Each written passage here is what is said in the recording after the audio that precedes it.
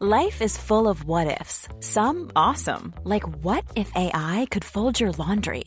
And some, well, less awesome, like what if you have unexpected medical costs?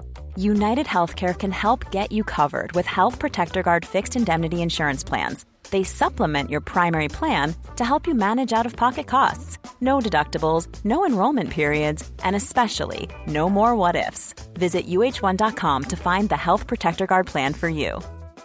Everyone knows therapy is great for solving problems, but getting therapy has its own problems too, like finding the right therapist, fitting into their schedule, and of course, the cost. Well, BetterHelp can solve those problems. It's totally online and built around your schedule. It's surprisingly affordable too. Connect with a credentialed therapist by phone, video, or online chat, all from the comfort of your home. Visit BetterHelp.com to learn more and save 10% on your first month. That's BetterHelp, H-E-L-P. Hello and welcome to another episode of The School for Dumb Women, the podcast where we explain the stuff you failed to work out using context clues. I'm your host woman, Hannah Varrell, and the last time I played Cluedo, I swallowed the tiny candlestick and had to be rushed to hospital. Joining me is dead in the study with a wrench through her head, Alexandra Haddo. It looked like a murder, but actually I was just checking the pipes in there. And sole benefactor of her late husband's millions, shady widow Caroline O'Donoghue. Hannah, he hadn't even changed his will yet, so you can all go home. What an anticlimax. This week we're talking about how you can grow bread in your vagina, why people enjoy roller coasters, and we're learning about the women who beat people up for a living. Sounds like a long weekend in Blackpool to me. It does, Alex. Let's crack on. Caroline, a little birdie told me that you've got an itchy fanny this week. Yes, Hannah, I went to the bad bakery and I've got myself a yeast infection. Oh, how much was it? The price of a cheap pair of knickers and a bikini that you wear long after it's wet. I actually don't have thrush right now, but I do get it like fairly frequently. This is something I complain about a lot to you too. Some women are, some women are cystitis women. Yeah. Some women are thrush women. Yeah. I am both of those women. Oh, mate. I know. They call that having it all.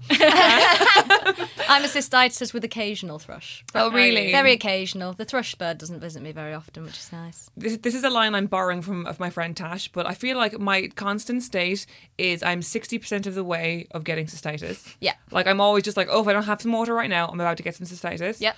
And then I would say like to break up the courses, like my sorbet is thrush. Oh. I think I must have an unusually robust vagina because I have had cystitis and I've had thrush, but like just kind of once or twice. Yeah, so you and I were walking back from the pub the other night and you confessed this to me, that you had rarely had instances of either. And it was like a bit of my empathy just fell away. I was like, oh, okay. I can't relate to you anymore. Actually, if I think about it, my earliest memory is of having thrush. No. Yeah, I remember it so clearly. So we have my parents have like a caravan in this rural part of Ireland called Kerry, and the walls are kind of like that kind of scratchy wall. Yeah. Do you know what I'm talking about? Yeah. And I remember being like 3.5 and like waking up in the middle of the night with this burning pain and like rubbing myself up against the walls. What, fanny first? Fanny first. Are you 3.5? Are you doing a split? I was so young. I remember being so small, and I remember having like a Little Mermaid knickers on, and I remember like it was the first time I'd ever gone to a doctor that wasn't like our GP, and it was a woman doctor, and I remember thinking like, doctors can be women. Oh. Yeah. And that Cystitis taught you about feminism. And that was the moment I became a feminist. God, I feel really bad for the men who listen to this podcast because this is like the first segment as well. Hey, they'll be fine. They don't have thrush. For our American listeners, thrush is of course the yeast infection, which that is the bit about your thrush that always sort of confused me, is that sort of dialectical thing, because Americans call it yeast infections. They don't call it thrush. thrush. Yeah, no. Why do we call it thrush? I don't really know. Did a bird go down on a woman one time? I don't know, but like, isn't thrush the perfect name for it as well? It's like this horrible, dirty brown bird. Just rustling around in your nest. That sounds like a really dry bird. Dirty brown bird sounds like a euphemism for anal. You like a convent woman who's trying to like explain anal to somebody. Like, oh, you had it from the dirty brown bird. Yeah, but the whole, thing comes from the same bacteria that exists in every person on Earth. So, first of all, if you get thrush, you're not a dirty brown bird. It's because of this bacteria that lives in our bodies, mostly in our gut, called Candida albicans. And did she? It's so funny when like a well-known brand takes the scientific name of something and then tries to make it more friendly, like Caniston. I know. Candida. Caniston. Canet. Candidly dumptious. Yeah. So yeah, this form of bacteria, it like lives in our body or whatever. It men and women have it, but it can also live in your vagina, and most of the time it's completely harmless. What happens then though is that like it's a sort of a yeast. It's not the same kind of yeast that makes bread happen, but it's like common to yeast in the sense that it multiplies very quickly. Like, how like that's why yeast works. It's because like those germ cells just like separate, multiply, and that's what makes yeast bigger. Warm, I think. damp environments. In warm, damp environments, yeah. Like my proving drawer. Like your proving drawer. Yeah. And that's the main sort of similarity. So when your warm, damp environment is an especially warm, damp environment. So literally, with whether sometimes if you're particularly sensitive to it, if you're wearing like knickers overnight, Yes. my mum used to always say, you need to let your fanny breathe. True story. I never wear knickers overnight, and I hardly, I hardly never ever get it. either. Yeah. And also, like, if you're wearing sort of cheap, nasty underwear made of like, that kind of Primark yeah. Yeah. sort of shiny fake silk, I always think of like those And this is shiny why- fake silk thongs and This stuff. is why you probably always equate thrush to sex, but it's actually the supposedly sexy underwear you put on to have the sex that caused it. Oh my Yeah. god, I hadn't put that together yet, but you're absolutely yeah, right. I've only say. just thought of it now. Yeah. Yeah, it's disgusting underwear that you're putting Yeah. on because you're not like you're You're not old fancy late. enough to buy like real lovely Yeah. underwear. So you're just buying horrible, silky, scratchy stuff that makes you like sweat, and then it creates more of a humid environment for bacteria to multiply. Oh, great. Yeah. So my other big question about thrush was why, when you're treating it, do you get the pessary thing? Oh, yeah. Okay. You guys have talked about pessaries before, which Yeah. is like a little kind of pill thing that you put up your vagina, right? Yeah. Yeah. I've never experienced that. I've never had one. So think of the same mechanism that you use a tampon for. So Exactly like, the same, how like, yeah. or a spaceship, where do you know how like a spaceship goes up into the air and then it loses sort of the rocket part and then it's just the shuttle. Yeah. Do you know what I mean? That's such a like, good like a analogy, tampon yeah. with an applicator. Like a tampon with an applicator, Right. or a spaceship going to space. I like the spaceship one better. I Let's like it go too. with the It makes me spaceship. feel more masculine and smart. So it's a similar thing. It's like you have a long plastic shooter, what feels like half the size of a a standard school ruler, and you pop your little fella, your little pill, into the head. Well, of it's it. not little though, is it? No, it's massive. It's giant. No. That's why you can't. You wouldn't give it to a horse to swallow. No, like it's like that. It's about 2 That's like inches by that. That's like a super plus Lilith size. Yeah. Oh that yeah. Alex is Oh, for demonstrating. real. Yeah, massively. So yeah, you shoot that up into you, and you sort of hit it. You kind of feel it hit the back wall. Oh. You We've all been there, am I We've all right? been there.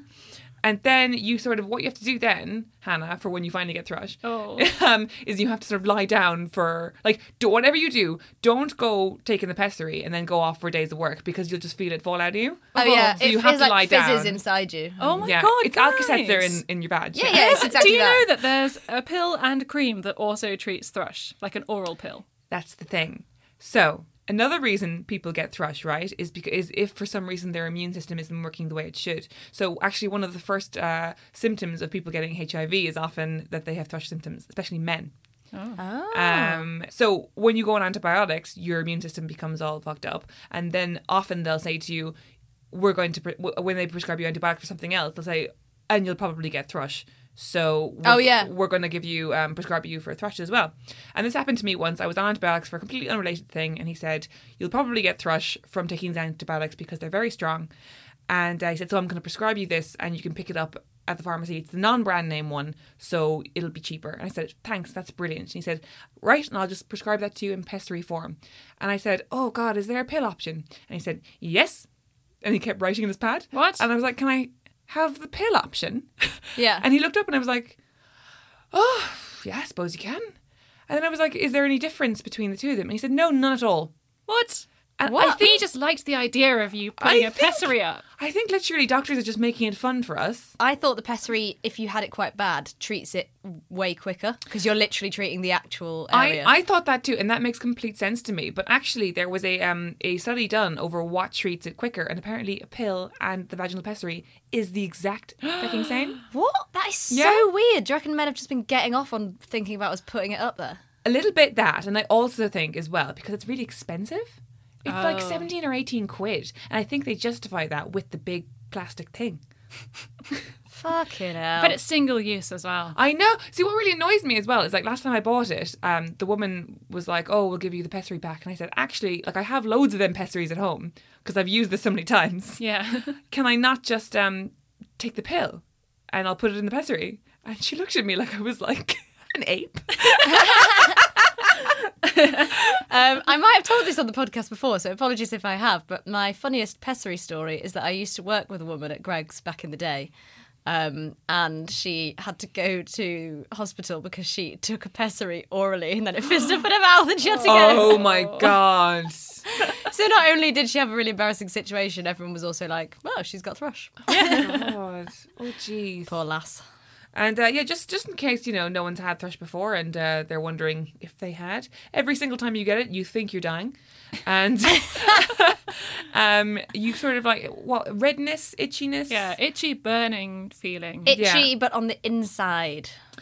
Tessa Coates of The Debrief described it as the following, which I thought this was very clever. Like, if you're suddenly very aware of having a vagina all the time, Oh, you have yes. thrush. That is so true. Yeah, because you go from it just being like, in your everyday life, your vagina feels like more or less a part of your leg. Yeah. And then suddenly you're like, what is it doing? It's what? It's doing what now? Yeah. So, that's it, lads.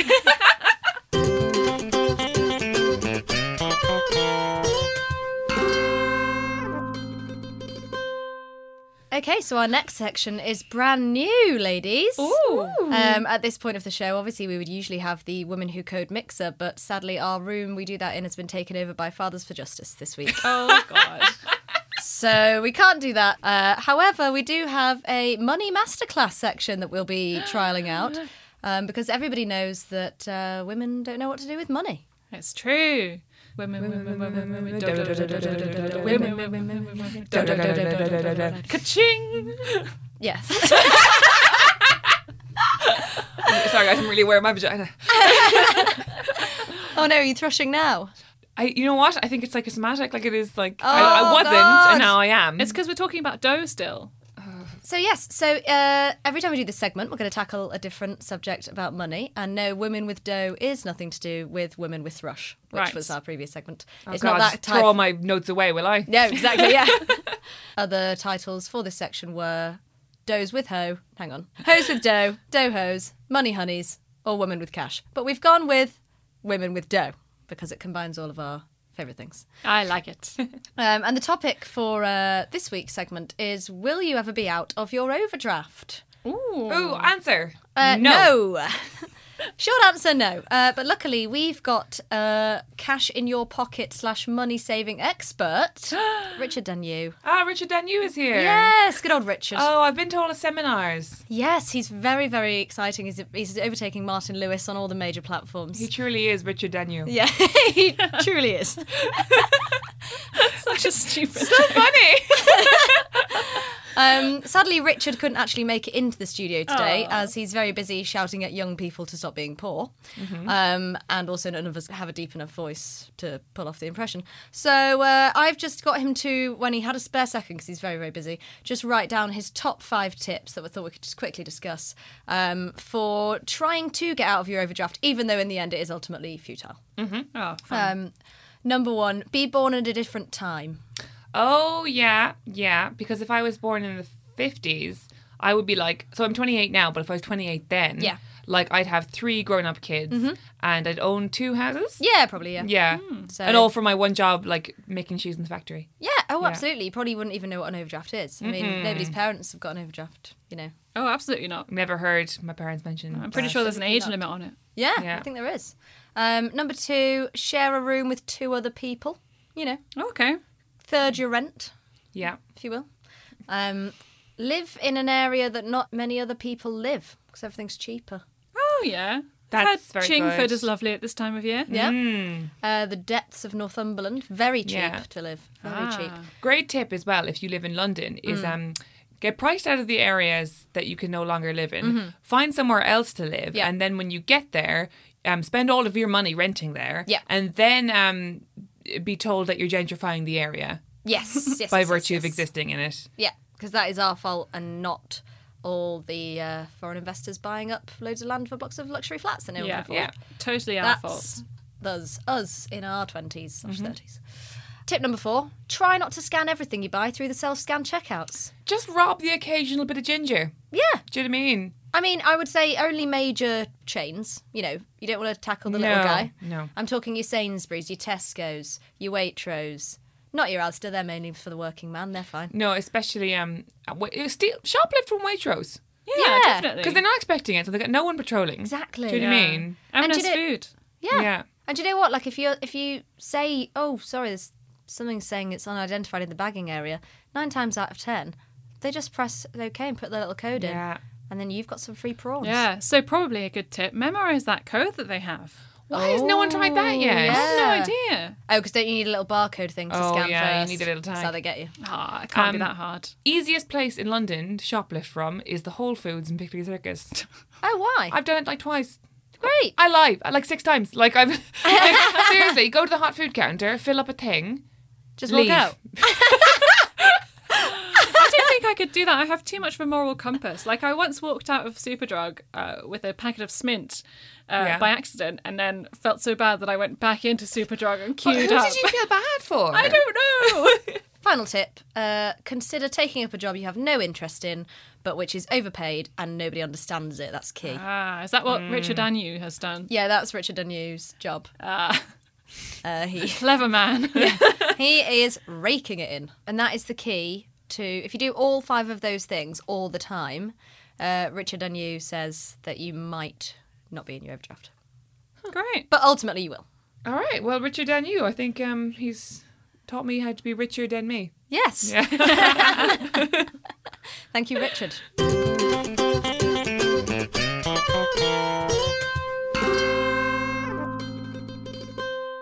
So, Hannah, you broke the rules of the School for Dumb Women this week by talking to women who were not us. Can you please explain? Yes. Disgusting. I'm sorry, guys. I saw some cool girls, and I was like, maybe if I'm going to talk to those cool girls, I'll be cooler. Oh, God. And were you? For 5 minutes, yes, and then they slapped me away, and I This fell is to like the ground. Mean Girls. I know. Why? You're Katie It Herron. was very tragic. I'm Janice Ian. I'm joking. They were very, very nice. Yes, I went to meet 2 ladies from Eve Women's Wrestling. Ooh, cool.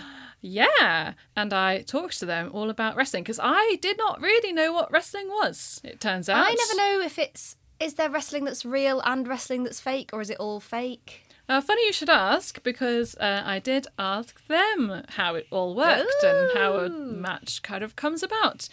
So this is Rhea O'Reilly, the head trainer of Eve Women's Wrestling, and Emily Reid, the founder of Eve Women's Wrestling. And here's what they said. So I'm at the Resistance Gallery in London with Emily Reid, founder of Eve Women's Wrestling. Hi, Emily. Thank you for having me on. And also Rhea, who's the kind of trainer person. Yes, I'm the head trainer of the Eve Training Academy, and I'm also a former 2-time Pro Wrestling Eve champion. So what is wrestling?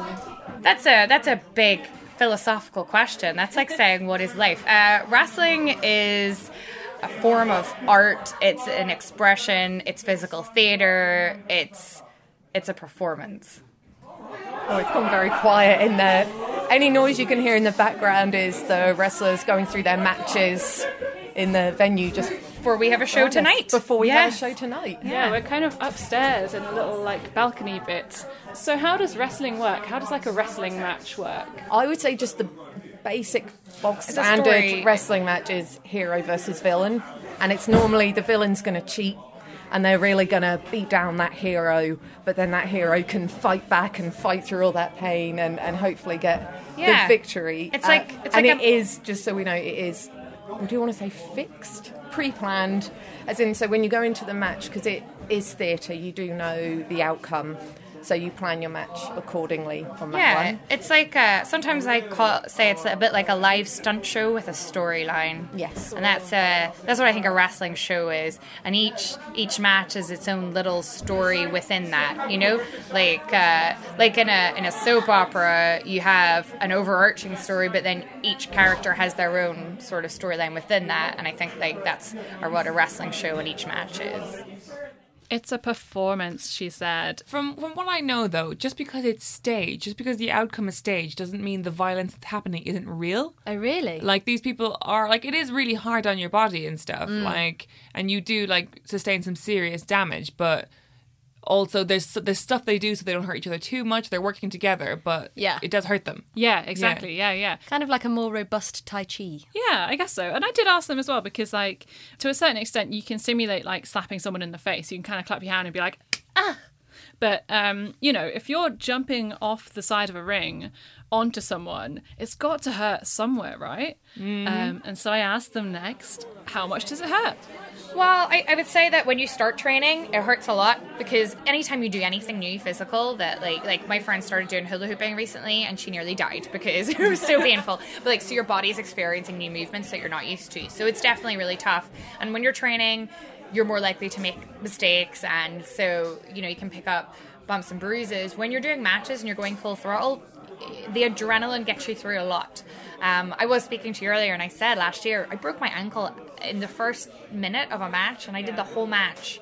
And I mean, I knew something was wrong with my ankle, but I didn't think it was broken. You ran up and down some stairs. I did. I ran up and down some stairs. And too, then so- you went and had a drink at the pub and, Yeah. and a flipping Nando's. I mean, I kind of It knew was at that amazing. point it was pretty bad. Yeah, you were like, I think you might have to get me an Uber home. I was like, 'cause something is wrong. Still in denial about having to go to the hospital, but it does hurt. And like the thing is, because like I said earlier, it is like a stunt show. Things can go wrong, and it does mean you can get hurt.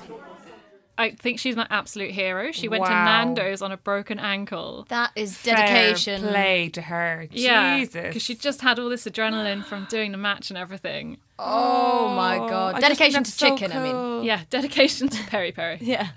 But you know, like, do you know how, like, it's all about, like, representation of, like, you know, strong women characters and Yeah. stuff. And that's about, like, having smart women and stuff.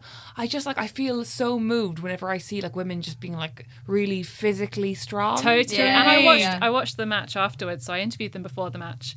And then I watched the match and was just like blown away. Genuinely Yeah. blown away by just these incredible, like, awesome kick-ass women, which is not a phrase I ever use. Kick-ass women is verboten in this house. That is not my we phrase. only say it when it really means Although something. Yeah, you it do only mean it comes out at literally here, Christmas. so They that's did. fine. They kicked asses. Yeah. Oh, asses.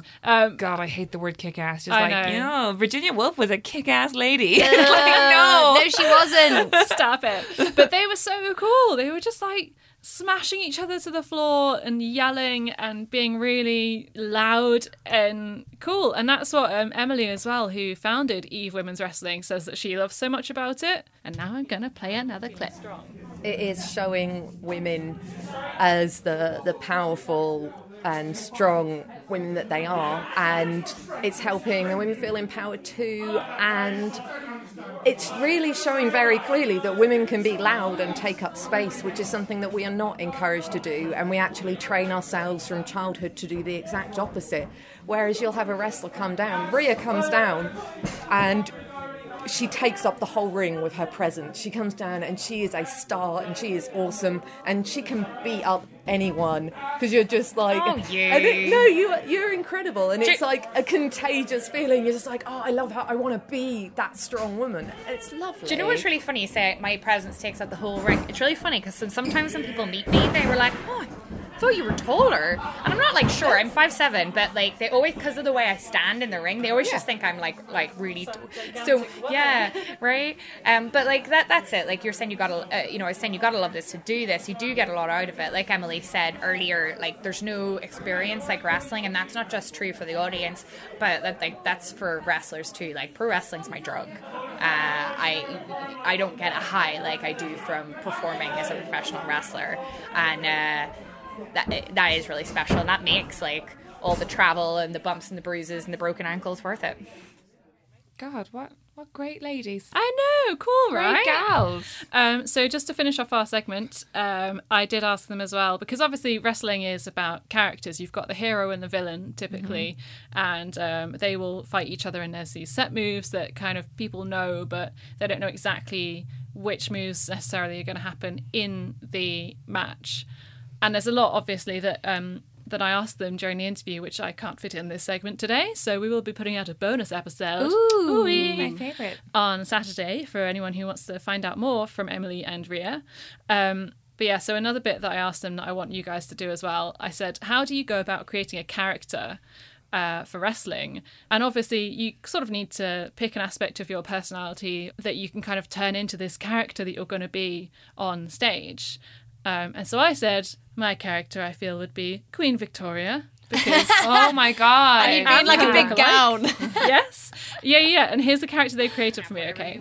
Right, so if I was going to have you as a queen gimmick, for sure, I would probably have you have a scepter. I was going to say, you need a scepter. I would have a crown. I would have you not look at anybody. I would make people get out of your way. I'd probably even maybe have you have some kind of beautiful long robe. You know the one she... Oh, so it's like maybe a jacket, but it looks like a robe. Then you can just take it off for absolutely. wrestling. You'd probably I'd have gold gear with crowns all over it, or crown jewels, or I would God. would want you to have like a hand servant manager who could interfere so that you didn't have to sully your hands with certain bits. Absolutely, You know, Oh, almost- so yeah. No, we get fully okay, this is what we're doing. Yeah, the thing is, it always starts simple, and then you can make it more and more and more extravagant as you go. Every show or every training session or whatever it is, you can add another little touch, and slowly you build up this entire person that never existed before, and that will be your gimmick.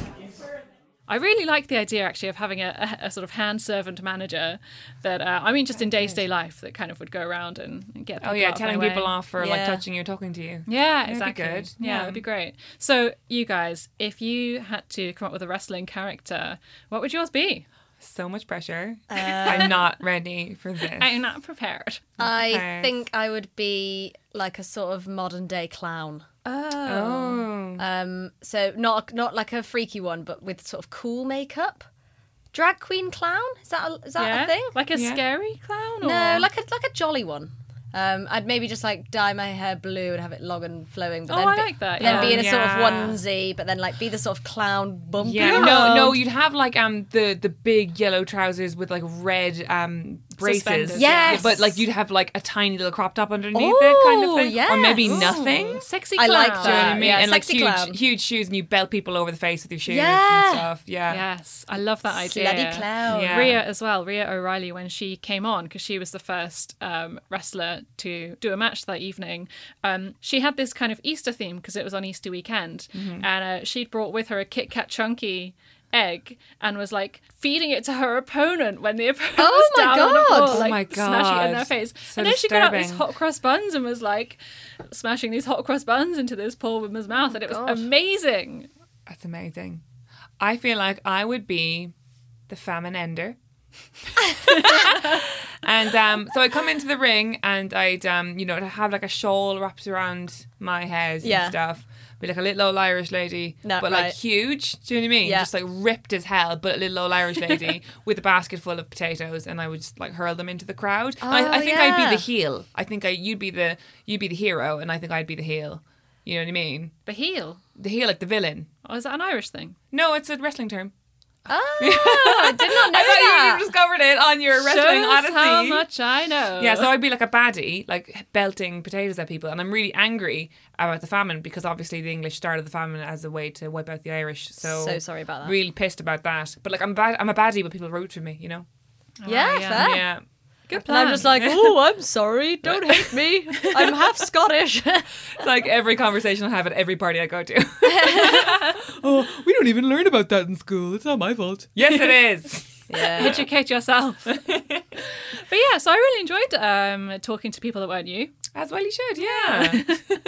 So are we going to have the School for Dumb Wrestling soon? I think we genuinely should, yeah. And Eve Women's Wrestling does have Eve Academy, where they teach you to be a wrestler. Oh my God, that'd be so much fun. So if you're interested in that, you can find out more on their website. They also do big matches, but they do like weird cabaret events. Like I went to a Share event they put on once. So if you like their Facebook page, they'll put up all kinds of mad stuff. Yes, they had this amazing drag queen that performed kind of halfway through called Lolo Brow, and she did a whole love song amazing. about her great love affair with her dildo. Great. And it was very romantic. Oh, I wish I could have come to this. So good. Ryan Reynolds here from Mint Mobile. With the price of just about everything going up during inflation, we thought we'd bring our prices down. So to help us, we brought in a reverse auctioneer, which is apparently a thing. Mint Mobile Unlimited Premium Wireless. How to get 30, 30, bit to get 30, bit to get 20, 20, 20, bit to get 20, 20, bit to get 15, 15, 15, 15, just $15 a month? Sold! Give it a try at mintmobile.com/switch. $45 up front for 3 months plus taxes and fees. Promo rate for new customers for limited time. Unlimited more than 40 gigabytes per month. Slows full terms at mintmobile.com. I'm Sandra, and I'm just the professional your small business was looking for. But you didn't hire me because you didn't use LinkedIn Jobs. LinkedIn has professionals you can't find anywhere else, including those who aren't actively looking for a new job, but might be open to the perfect role, like me. In a given month, over 70% of LinkedIn users don't visit other leading job sites. So if you're not looking on LinkedIn, you'll miss out on great candidates like Sandra. Start hiring professionals like a professional. Post your free job on linkedin.com/people today. Hey, Dave. Yeah, Randy. Since we founded Bombas, we've always said our socks, underwear, and T-shirts are super soft. Any new ideas? Maybe sublimely soft. Or disgustingly cozy. Wait, what? I got it. Bombas. Absurdly comfortable essentials for yourself and for those facing homelessness. Because one purchased equals one donated. Wow, did we just write an ad? Yes. Bombas. Big comfort for everyone. Go to bombas.com/ACAST and use code ACAST for 20% off your first purchase.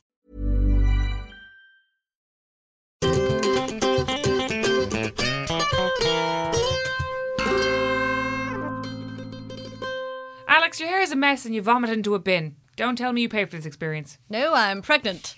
Psych! I've just been on a roller coaster. Have you? Well, no, but for the purposes of the illusion of this. I didn't think there was a lot of roller coasters in Soho. No. Should we recreate it? Yeah. Yeah. Okay. Should we just push you off the stool a lot? Yeah. Just scare me for sort of 4.5 minutes. Yeah. That'd be great. We'll just keep you waiting there for 1 minute. Yeah. Like slowly chugging upwards. Yeah. That'd be great. And then eventually we'll just push you over. Well, that's actually how roller coasters mainly work, which I don't know if is more terrifying or less. So most roller coasters, even these days, work on the premise of, chug, chug, chug, chug, chug, and you're getting pulled up. Mm-hmm. And that is very much like you're on a chain that's linked to the carriage that you're on, and it's literally heaving you up a giant hill, which is obviously the point at which I always think being on a roller coaster, I liken it to pregnancy, because I feel like once you're on and you're strapped in and it's moving, the only way to get off that roller coaster is to go through the ride.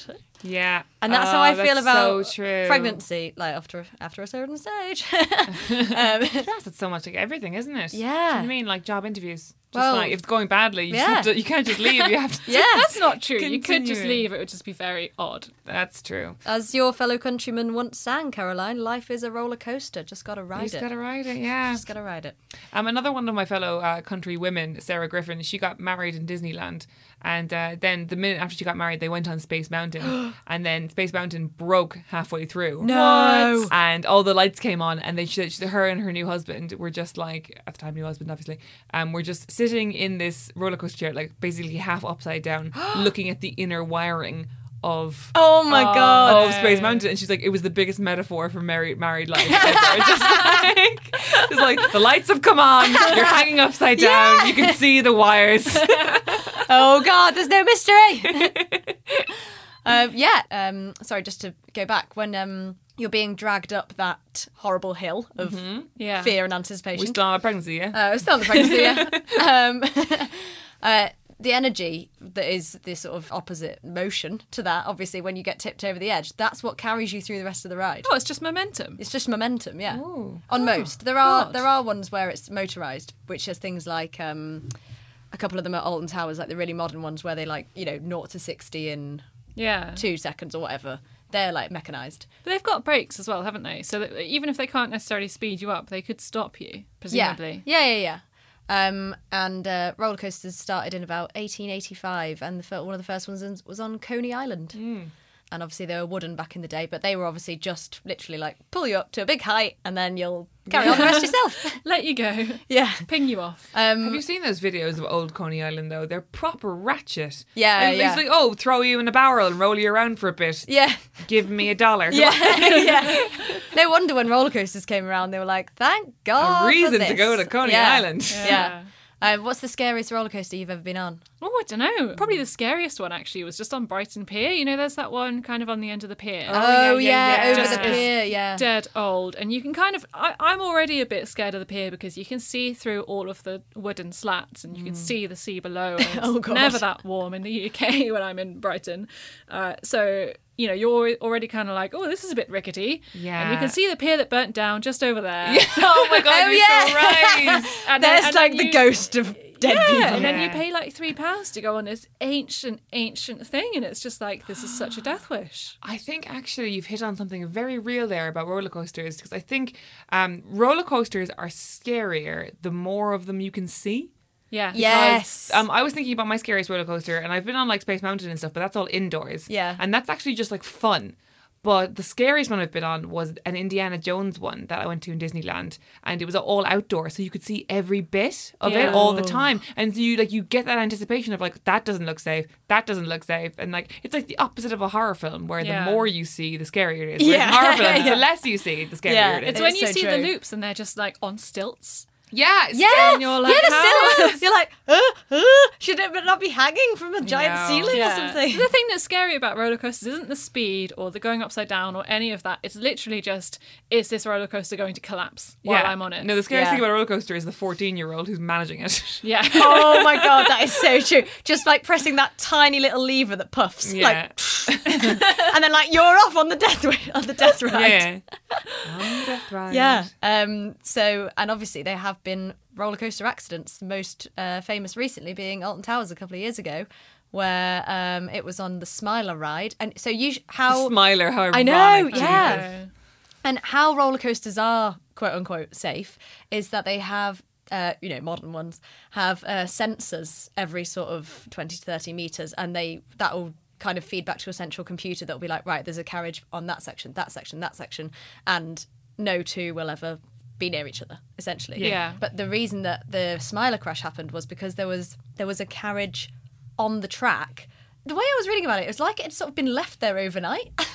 Just randomly on the track, sort of sat in a low bit of the track, and then they've sent a ride off. So it crashed into a stationary thing. It was the equivalent of like a 90-mile-an-hour crash. That's crazy, isn't it? And horrendous. And 2 kids had to have their legs amputated, didn't they? Yeah, it was really bad. It's really horrible. It's that thing of why do we do it? And it's literally the adrenaline of I'm okay. I'm still alive. Yeah. It's a strange thing. Roller coasters hold sort of significance for me because for years and years and years I was too scared to go on them in case I was sick. I remember going to a friend's birthday party at Thorpe Park when I was probably about 12, and everyone went on the roller coaster apart from me and their mum, because I was just like, it goes upside down, I don't know. I can so imagine you, just sensitive little worm. I was so that kid, Caroline. And then eventually, like, I did go on a roller coaster and I was like, this is fantastic. This is loads of fun. Yeah, same. I got to about 15 and I was like, do you know what? Fuck this. I'm going on. And then I went on all of them. Do you want to hear something very sad? What? I was 22 before I went to my first roller coaster. Really? Yeah. Not because I was afraid of them, just because we're a big family, and I don't think my parents were ever going to take us to like Disneyland Paris, like the four kids. So I just don't really remember going to a big theme park ever when I was a kid. Yeah. Maybe I went when I was really, really small, but I have no memories of theme parks growing up. Like only like travelling fun fairs where it's like, oh, there's a roundabout in the waltzers. Do you know what I mean? Which are almost scarier. Oh, yeah. Definitely. There's like a ride that'll throw you into the air and throw you back down. Yeah. But there's no big stationary roller coaster. Yeah. So yeah, I was 22 and in Disneyland Paris. Oh, yeah. Did you like it? I loved it. Yeah, no, I was there for 4 days straight. Amazing. Just in the middle of winter, no one there, no queues. It was fantastic. Great. Yeah. What a way to induct yourself. Yeah, it was great, yeah. I'm going to end on the world's scariest roller coaster. It's in Taiwan, and it's called Gravity Max. I think that's been lost in translation somewhere, but still. Gravity Max. Gravity Max. That's fine. Gravity, but more. Yeah, yeah. And it literally sounds like the most terrifying thing. I'm going to try and explain this well, but when this episode goes out, I will put a picture on our Instagram so that or a mini video actually that I watched today, which a guy filmed while he was on it. So you're kind of going along and you're very, very high up, but you're horizontal. So you're going along horizontal, you're not going upwards. You've come up the hill, then you go horizontal, a bit like Oblivion, a bit like that. But then, as if you're on Oblivion... You're saying Oblivion, like I know what Oblivion is. Oh, sorry. I thought that was like a really well-known one. It's the one but you said, like you knew. It's the one on Towers where it's literally just like you just go up a massive hill and then it just like tips you over the top and you just like free fall all the way down. But this roller coaster is exactly the same as that. But when you're at the top, what happens is there's a vertical drop, but the piece of track that you're on goes out over the top of the drop, right? So it comes out for about 4 or 5 feet over the drop. And then what happens is once you're on that piece of track, which is about 20 to 30 metres long, that track goes from being horizontal with you on it to just tipping 90 degrees so that it's vertical, so that then you're facing down. And then the track... Does it do it slowly or slowly? Fast? Oh, no. And then the track has to click into place. So then you're then you're vertical, facing the ground, and the track links up, and then you go. Oh, my God. I was watching this I feel guy... so uncomfortable. I know, this guy sat on the front and filmed it, and then it's like a huge, massive, like, 90-metre drop or something. Oh. Yeah. So anyway, don't know why we do roller coasters, but they're an endless source of amusement, in a way. Yeah. And that's their one job, really. To be an endless source of amusement. To just talk about how scared you were and how brave you are. I think the worst thing, though, is definitely queuing up for 50 minutes to get on a roller coaster that lasts 15 seconds. Oh, yeah. That's why the best roller coaster I've ever been on is the Pepsi Max at Blackpool. Do you know the best one I was ever on was the Finding Nemo one, also at Disneyland. Oh, really? Yeah, because it was like, first of all, the line was quite long, but also, do you know how like they make a bit before the line that's like almost like it feels like part of the feature? Like there was like the Finding Nemo music and cartoons playing. It was like it's a good waiting area, and then the ride was really long as well. And like you're on a turtle shell and it spins around and you join other turtle shells. It's very good. You very much feel in the sea. Oh, great! That's so. See, I don't know. I don't understand why people are like, let's go on Nemesis. Well, like in the queue, they've got those things being like, "Are you sure? Are you sure you want to do this?" It's like a manifestation of toxic masculinity, isn't it? It's like you have to have so many balls to go on this. Have you got 8 balls? If I went for 4, you went for 8. You're so much more toxic in your masculinity than me. Collect your balls at the door.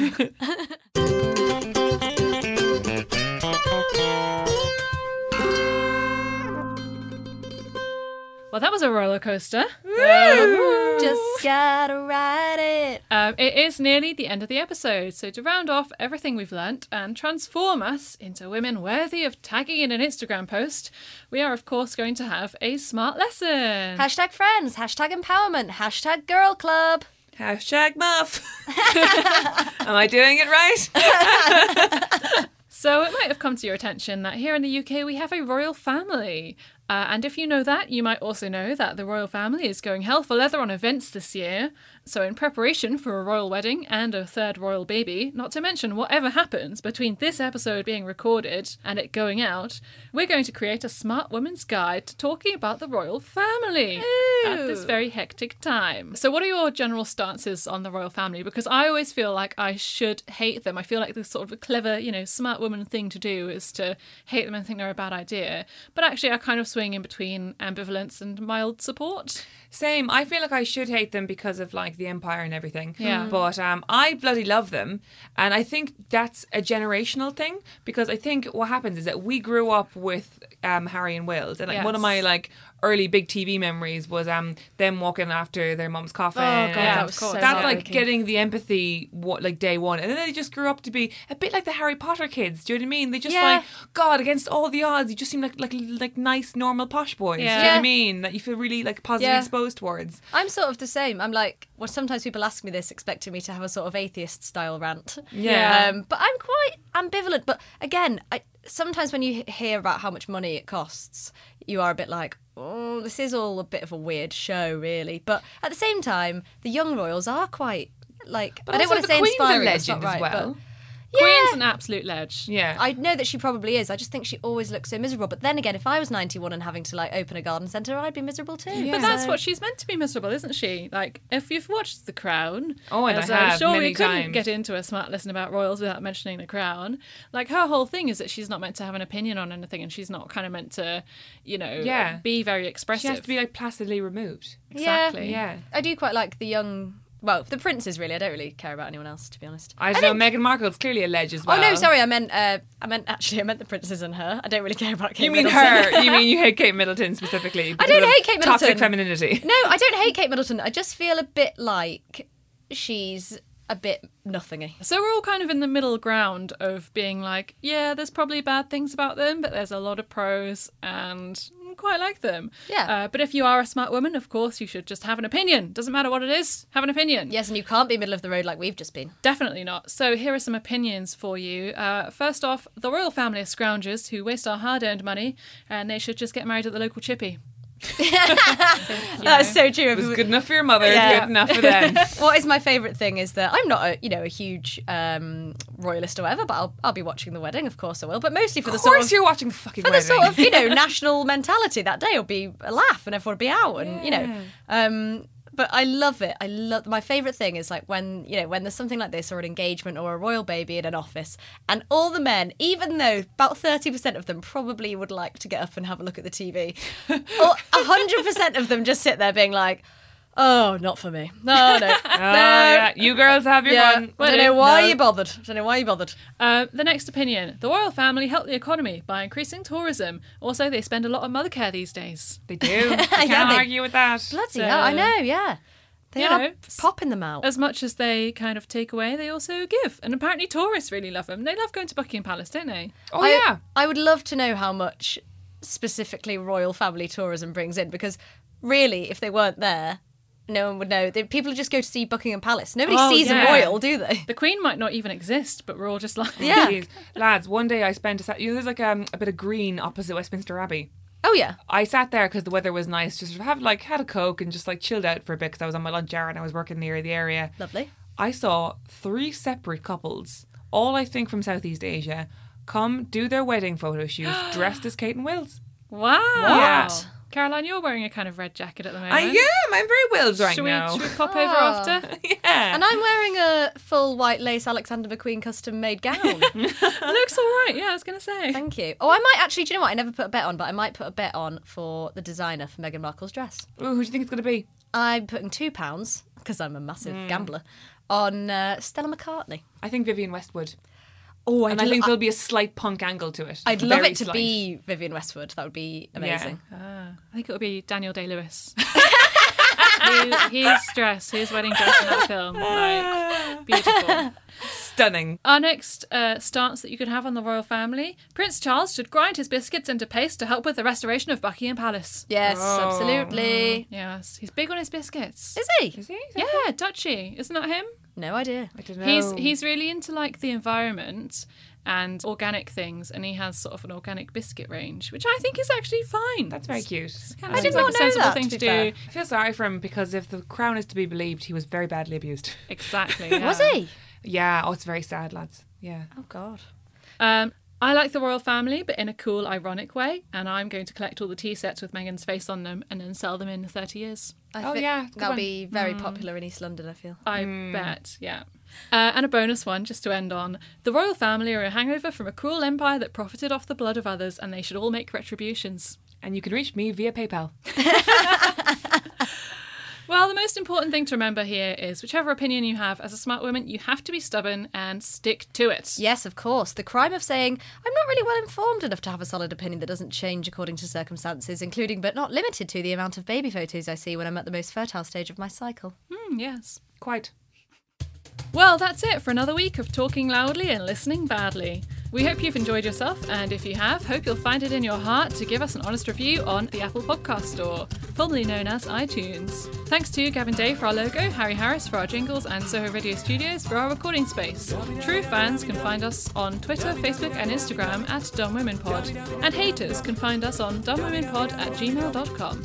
Goodbye! Goodbye! Bye!